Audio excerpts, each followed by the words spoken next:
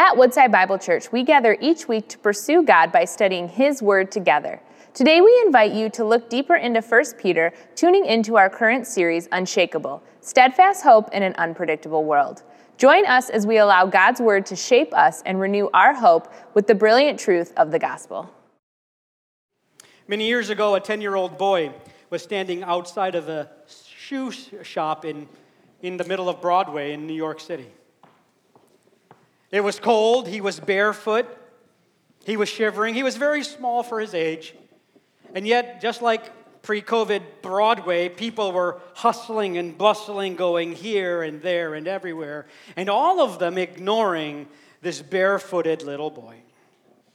And yet, in the middle of that throng, there was one old lady who walked by and noticed this boy shivering in the cold, and she turned him around and said, "Young man, what are you doing out here all alone?"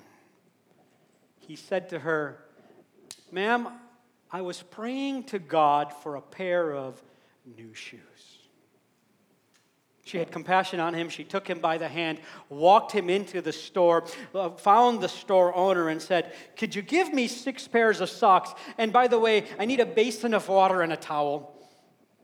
And he brought that over to her, and she took the boy to the back, sat him on a stool, took off her gloves, knelt, washed his feet, dried them. By then, the store owner had come over with the socks, and she put a pair of socks on his feet.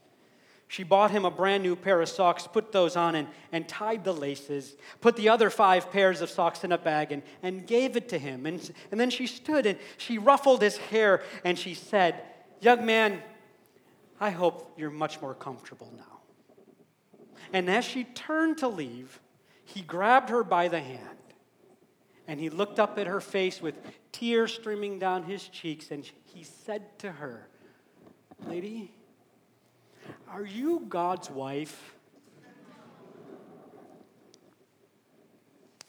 I think it's important that you and I are confused as God's wife. Man, just go with the analogy for just a minute, yeah?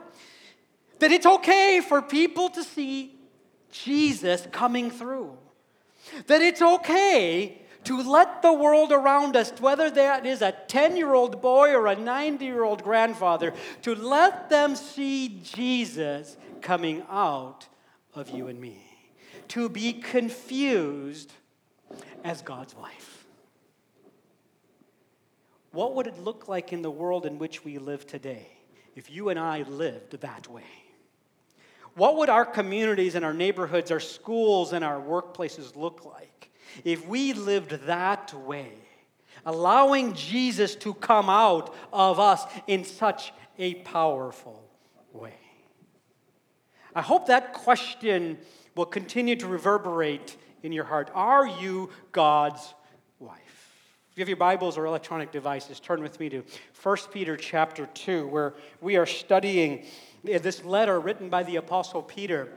Written many years ago, written to a group of believers and churches that were scattered across what is now modern-day Turkey. And those believers were under intense persecution. Their lives were being made difficult because of the fact that they put their faith and trust in Jesus Christ.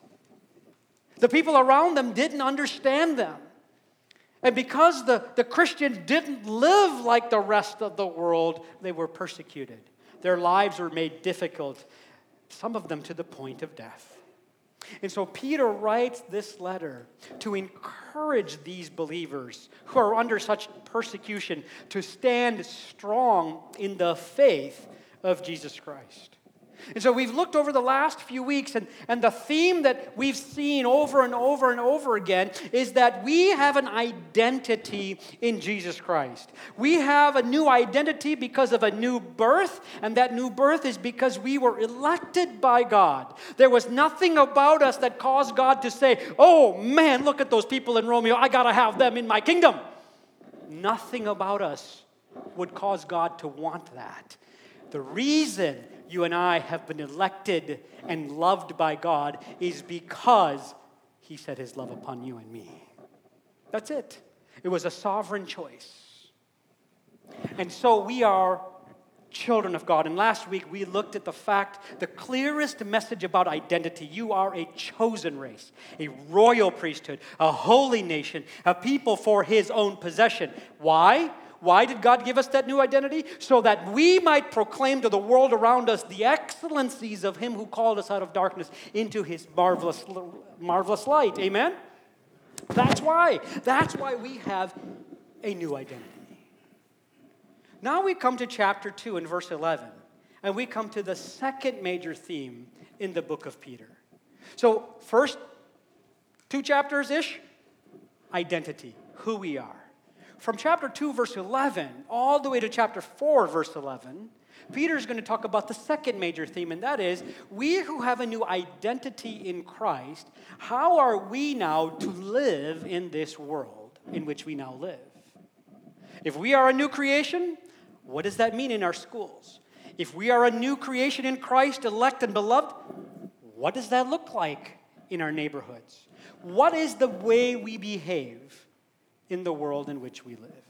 That's the theme we're going to embark on, and we're going to read verses 11 and 12 today, and we're going to look at these, and these are introduction. This is Peter's introduction to this passage, or this section of his letter. And what he's going to tell us this morning is that our lives have to be our witness. That our life has to be our witness. You see, the problem with many of us is we forget who we are, and we forget that we're on mission because the pressures of the world come to distract us from our mission. We get weighed down by the stress and the strain of life, and we forget.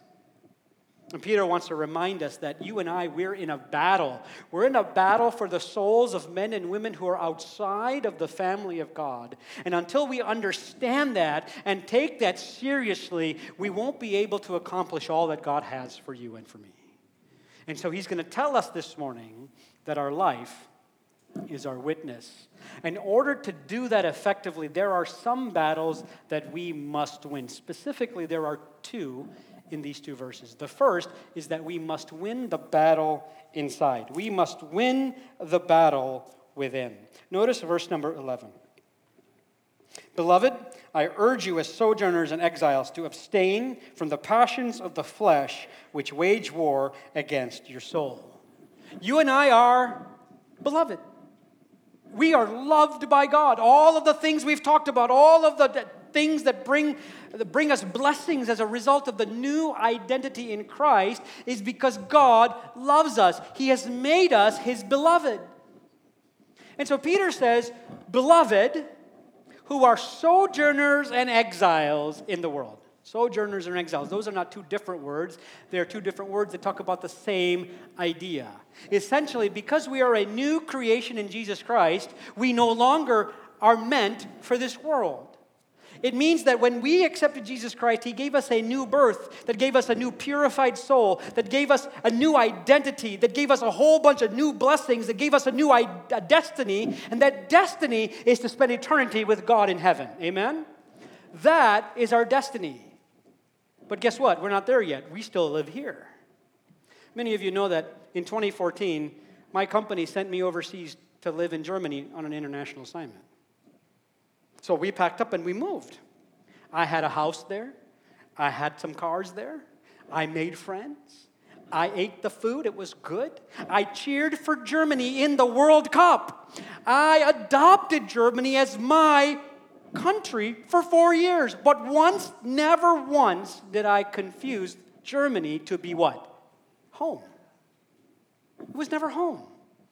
I was just living there temporarily. I knew after 4 years I would come where? Home. Friends, you and I, we live in this wonderful country. Praise God for America. Praise God for the blessings, the rights, the privileges we enjoy. There's no place like this place in the world. But if you're in Christ, this is not your home. I know what you're thinking, but I just bought a boat. I just rented a new place. What do I do with this? That's okay. It's okay to own a boat or a house or cars. It's okay to enjoy the blessings of this world. But God says, don't set your heart here. because you have a new destiny, and that destiny is not this world, it's the world to come.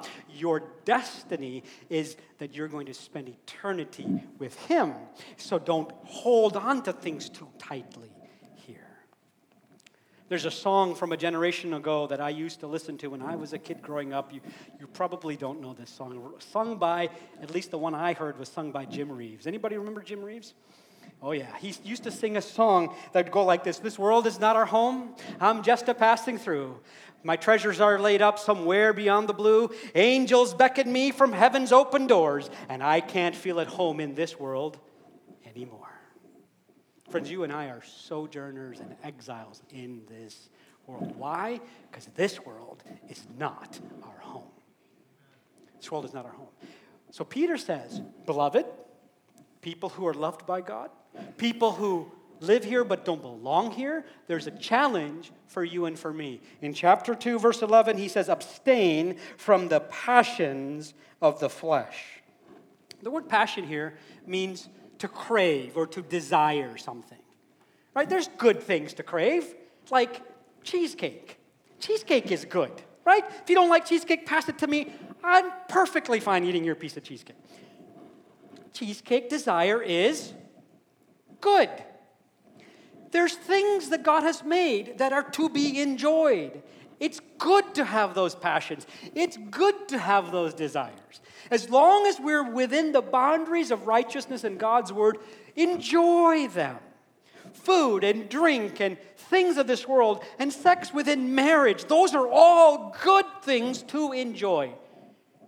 But other things outside of the boundary of God's word, well, those are what he's talking about, passions of the flesh. They are illicit desires that vie for our attention that are outside the bounds of righteousness. What are these passions of the flesh? Well, Peter's already told us a couple of things from chapter 2 and verse 1. He said, so put away all malice and all deceit and hypocrisy and envy and all slander. These things are passions of the flesh. But the Apostle Paul gives us a much broader list from Galatians chapter 5 and starting in verse number 19. Notice the Apostle Paul says, now the works of the flesh, so these are the passions of the flesh, the works of the flesh are evident. Sexual immorality, impurity, sexuality, idolatry, sorcery, enmity, strife, jealousy, fits of anger, rivalries, dissensions, divisions, envy, drunkenness, orgies, and things like these. I warn you, as I warned you before, that those who do such things will not inherit the kingdom of God. These are passions of the flesh. Now, I know what you're thinking, but wait a minute. I have a new identity. I have a new soul. I have a new birth. Why am I still struggling with sin? Anybody? One of you? You guys, 3 of you. You guys are wonderful. I got to thank Billy for you guys. I mean, you guys are pure people. We at the Troy campus have a problem. We struggle with passions of the flesh. We always wonder, God, didn't you make me new? Why do I still struggle with all the old stuff? So I'll speak to the 3 of you that raise your hand. The rest of you, you guys can listen in. You see, it's true, we have a new birth. It's true, God purified our soul. It's true that we have all of these beautiful things we've talked about and a new destiny. But what's also true is all of that is encapsulated in a sinful body that lives in a sinful world. And so to put it another way, what happens is we who have a new identity live in a body that still has an inclination to sin. To put it a different way, we still have muscle memory about sin. You know what muscle memory is, right?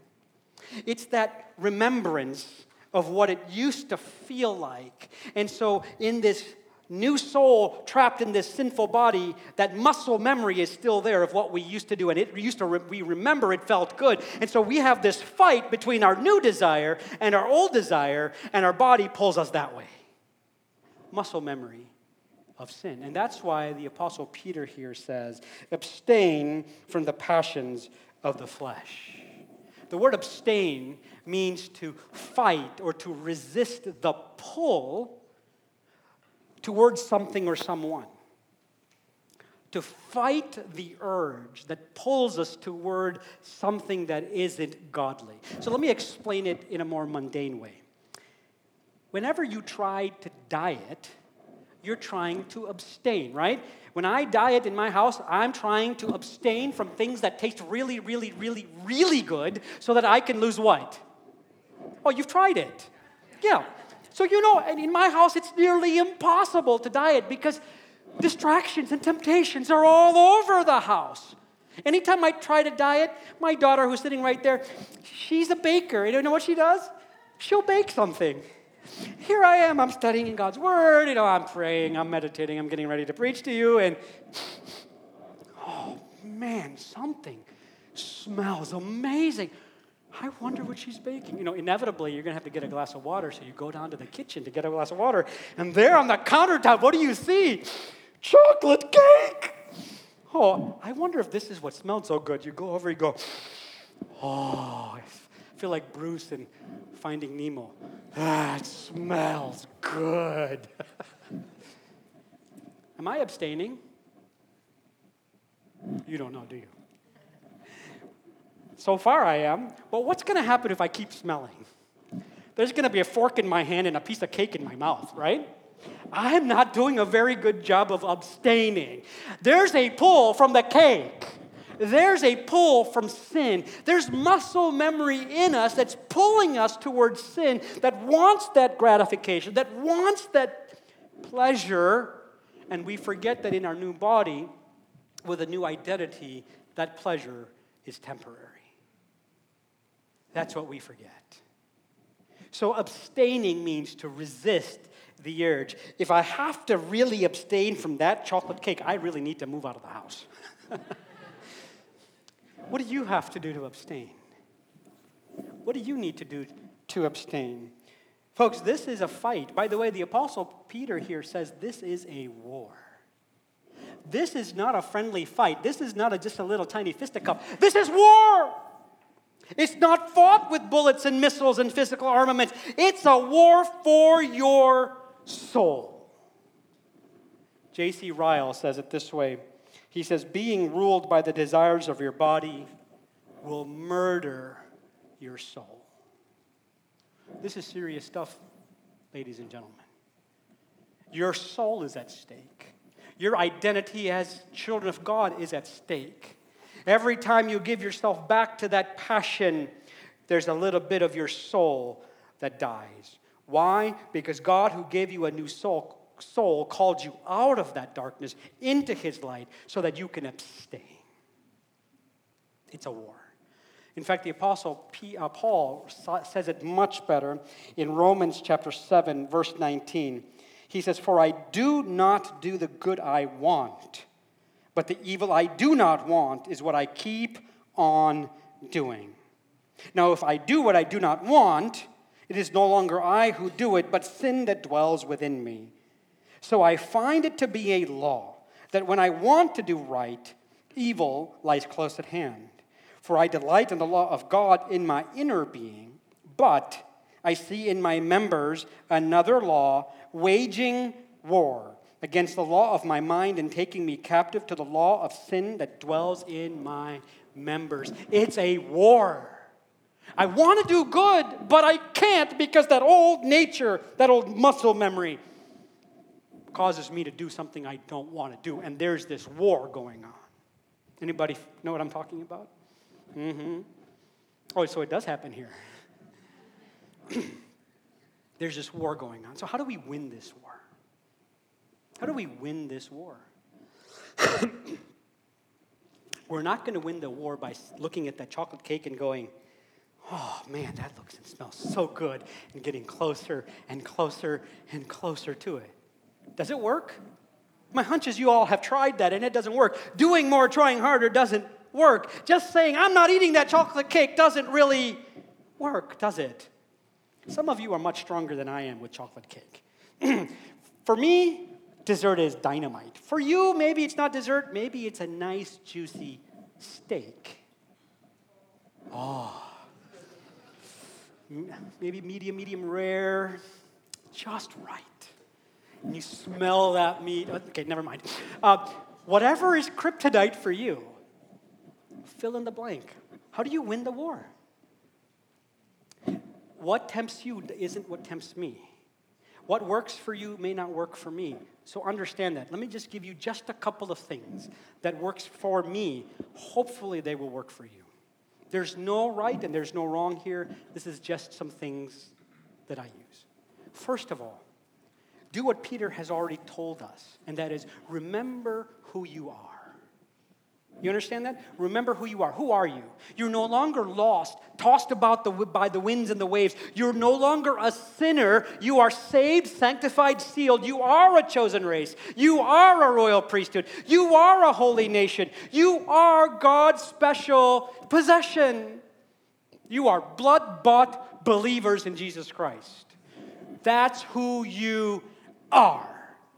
Don't let that old muscle memory cause you to forget that you are no longer a sinner. You no longer do that stuff that you used to do. You are a child of God. Say that out loud. Tell yourself that. Remind yourself often of your new identity in Jesus Christ. Another thing that might help us win the war is to find an accountability partner. Folks, none of us in this room are beyond the need for help or accountability. Every single one of us needs someone to hold us accountable, to help us. You know, when I'm dieting, you know who my accountability partner is? It's my wife. She's right there. When I get close and closer and closer to that cake, you know what she does? She gives me that look. Oh yeah, I'm scared of that look. I run the other way. You know why? Because I don't want to know what comes after that look.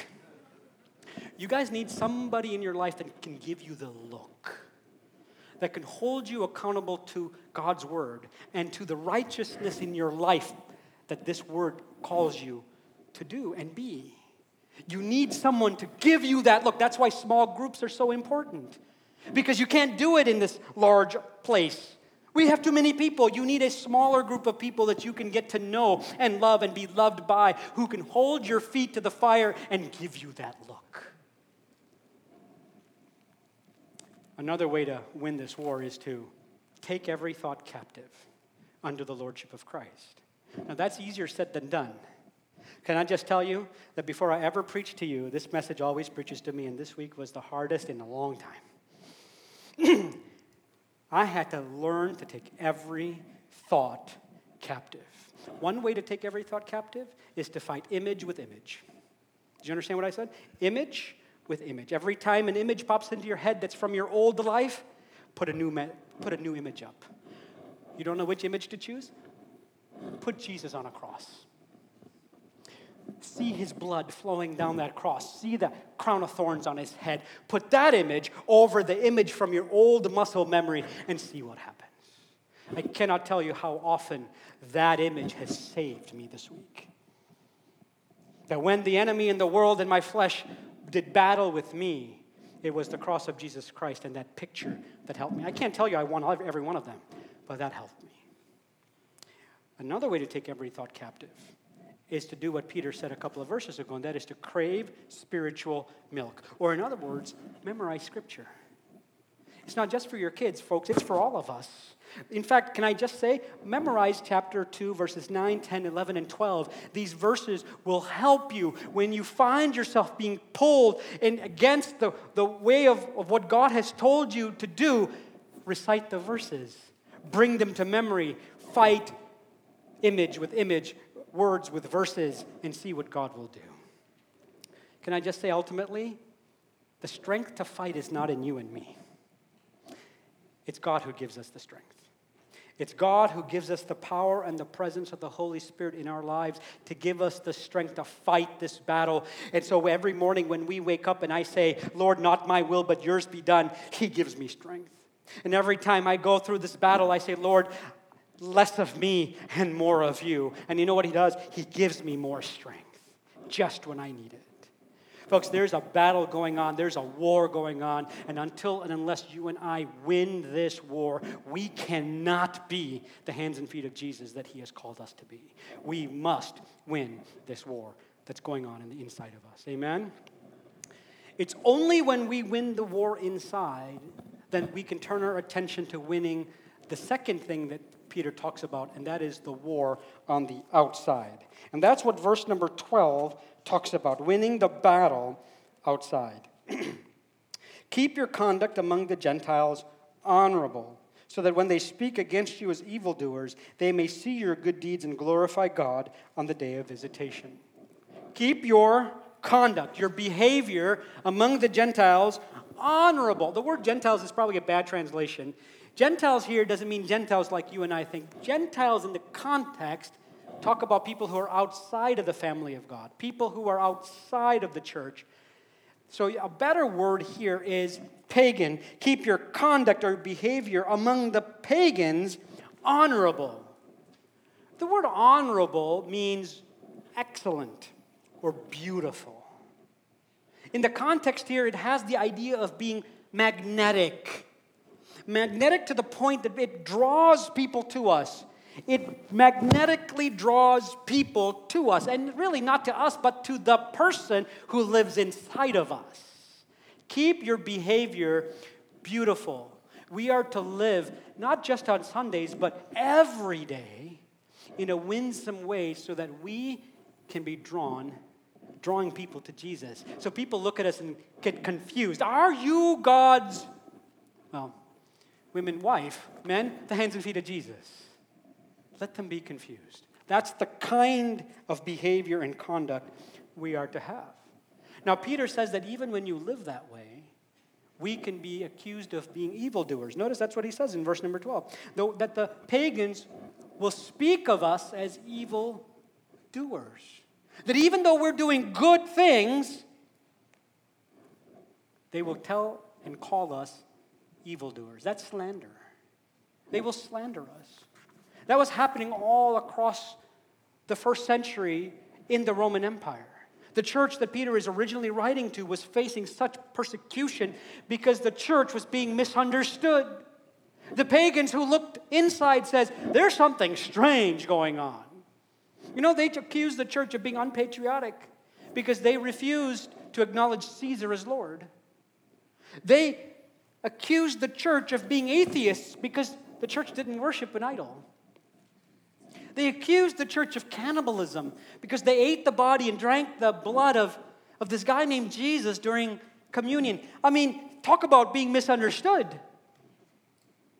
Now, that doesn't happen nowadays, does it?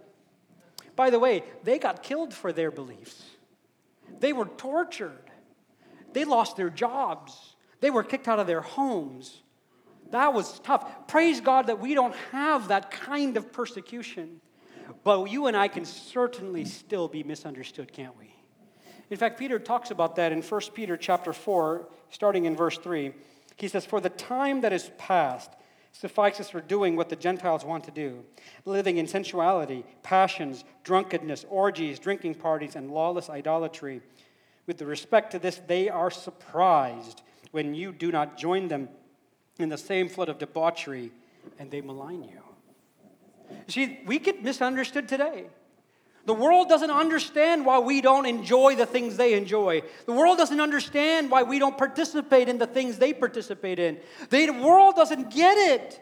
That God has called us to be different than the world, and so we're easily misunderstood. If we ever share what was right and godly according to God's word, the world looks at us and calls us bigoted and closed-minded, doesn't it? If we ever share our opinion according to the Word of God that marriage is between a man and a woman, well, we might be reprimanded by our companies that we work for.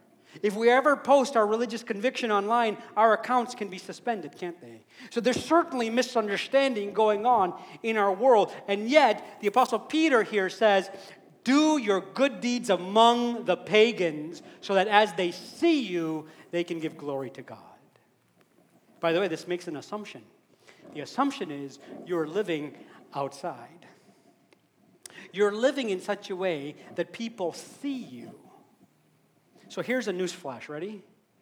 You are being watched. Did you hear that back there? You are being watched. When you go to eat After church today, the people around you, sitting at the next table around you, they're watching you. When you're in the shopping line, pushing your cart, the people coming the other way, they are watching you. When you are sitting in your cubicle, the people around you are watching you. Why? They want to see if what you do matches what you say you believe. You ever watch fish in an aquarium?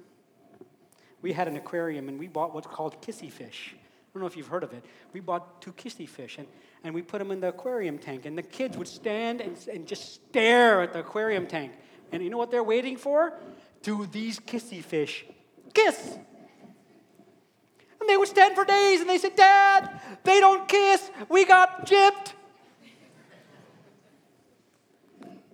You're like kissy fish in the aquarium. They're watching you. Because you say you're a Christian. You say you believe the Bible. You say you have a new identity. Do you? I was sitting in Dallas-Fort Worth Airport, minding my own business, waiting for my second leg of my travel to commence, which was another 2 hours away. I was sitting there at the gate reading my book. 2 guys walked up and said, Hey, aren't you Abe? Didn't you preach at Woodside a couple of weeks ago? Time froze. Like, I started to think back for an hour. What did I do? What did I say? What did I look at? Why? What am I doing? I'm just cataloging the things that I did to make sure that because I'm about to acknowledge that what they said is true, I want to make sure my behavior matched the concept. Folks, you're being watched. Your life is a witness. Whether you like it or not, if you have a new identity in Christ, the world has to see. And they will give glory to God. And Peter here at the end of verse number 12 says they will give glory to God on the day of visitation. What does that phrase mean, day of visitation? Well, it means one of 2 things in Scripture. Typically, in the Old Testament, and even here in 1 Peter, they use the phrase day of visitation to talk about the day when God comes in judgment. It's specifically judgment over those people who have never repented of their sins. Another way that this phrase day of visitation is used is that God comes to visit to bring blessing.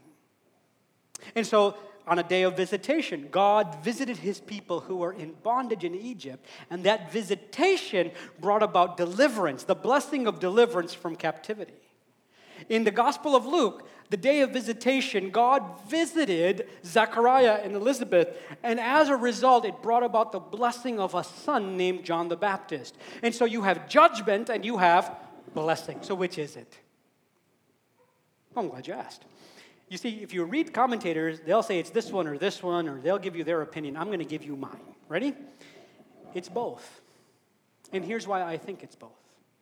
When you and I live according to his word, living in our new identity, living abstaining from the passions of the flesh, living in the power of the Holy Spirit, and people see our good works and confuse us for being Jesus, what we're doing is we're sowing seeds of faith in the hearts and lives of people who are outside of the family of God. And one day God comes knocking at their heart, and they're ready to open their heart and accept him by faith and come into the family of God. And when they do, they bring glory to God. Amen?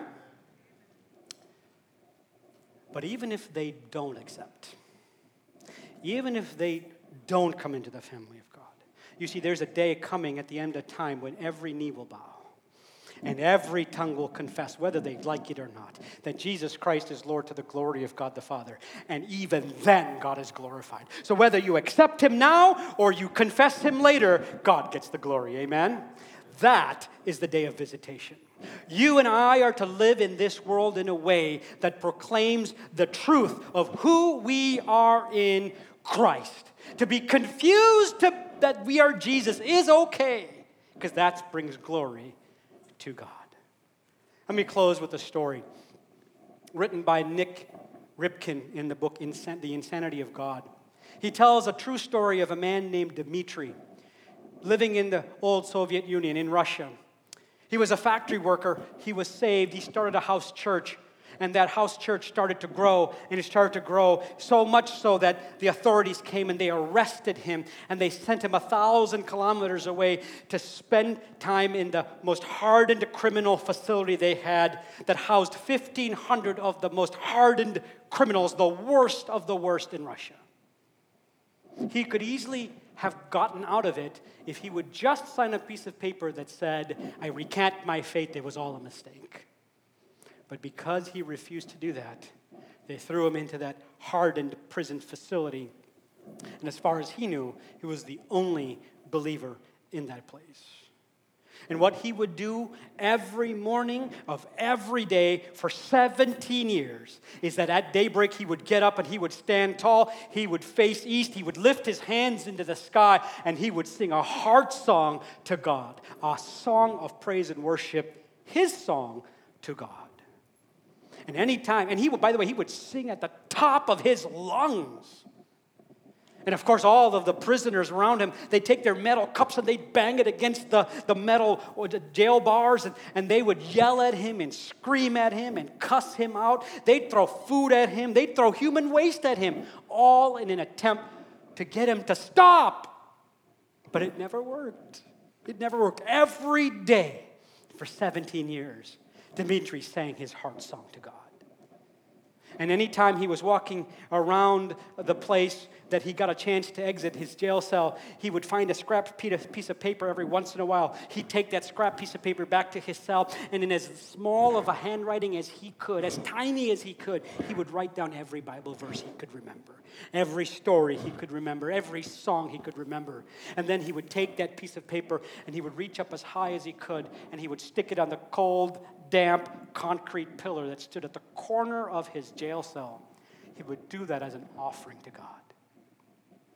Of course, the guards would come by and they would see that piece of paper, and they'd come in, they'd rip that piece of paper apart, and they would beat him to a pulp. Every day, heart song to God.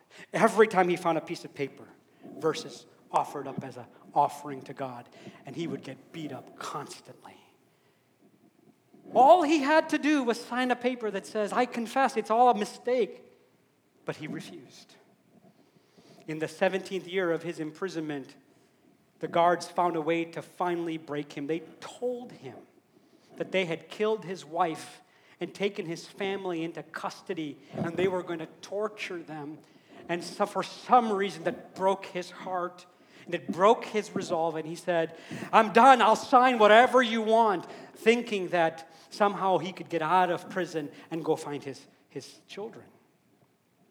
That night, as he sat in his jail cell, broken, full of despair, 1,000 kilometers away, his family, sensing that something was wrong, gathered the family and gathered loved ones to pray. And miraculously, God opened the ears of Dmitri to hear the prayers of his wife and his children and his loved ones as they were being raised on his behalf to God. And Dmitri heard the voice of his wife, heard the voice of his children and loved ones, and he knew that they had lied to him. And so the next morning, when they brought in the piece of paper for him to sign, he stood up and he said, I'm not signing anything. You lied to me.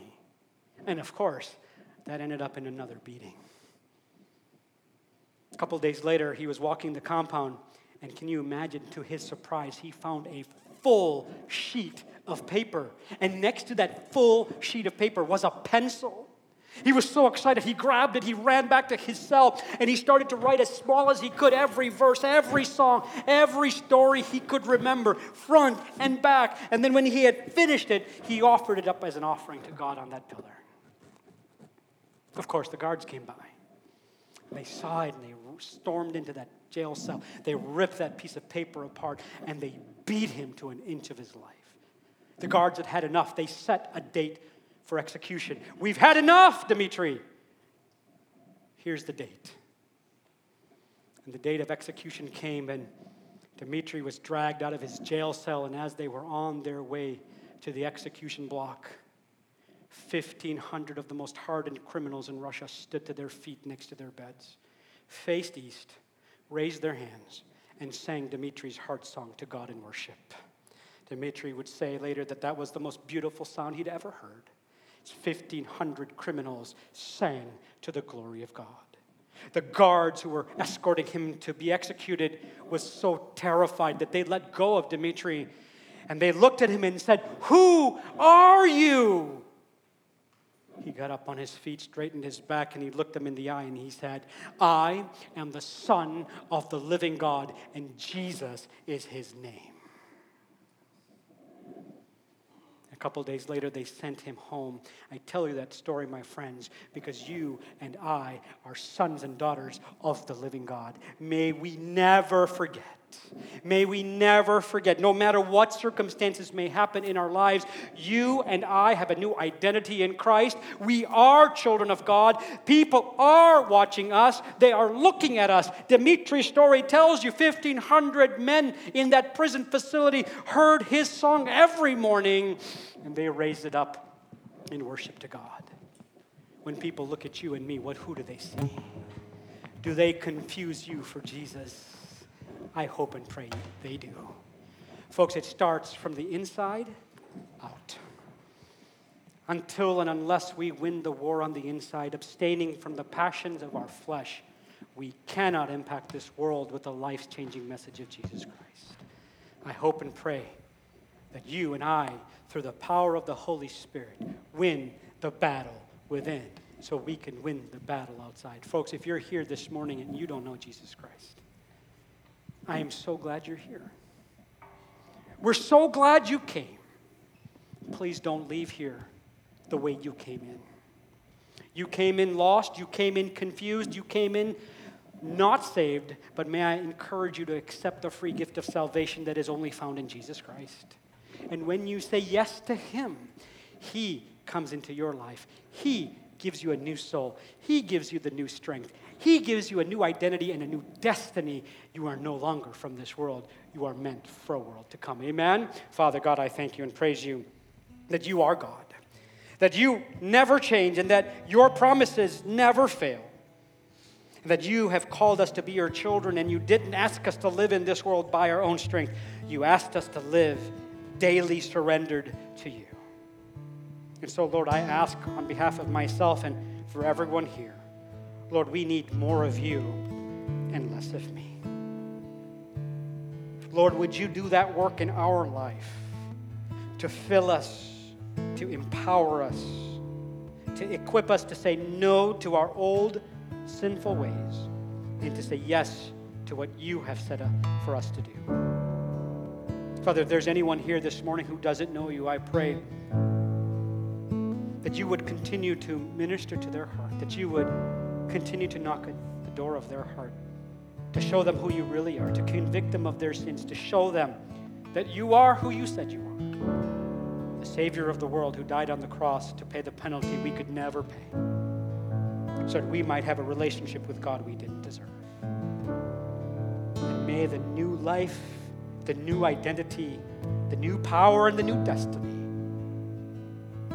the power that gives us the opportunity to win the battle on the inside, display for all the people watching that you are the God of our life.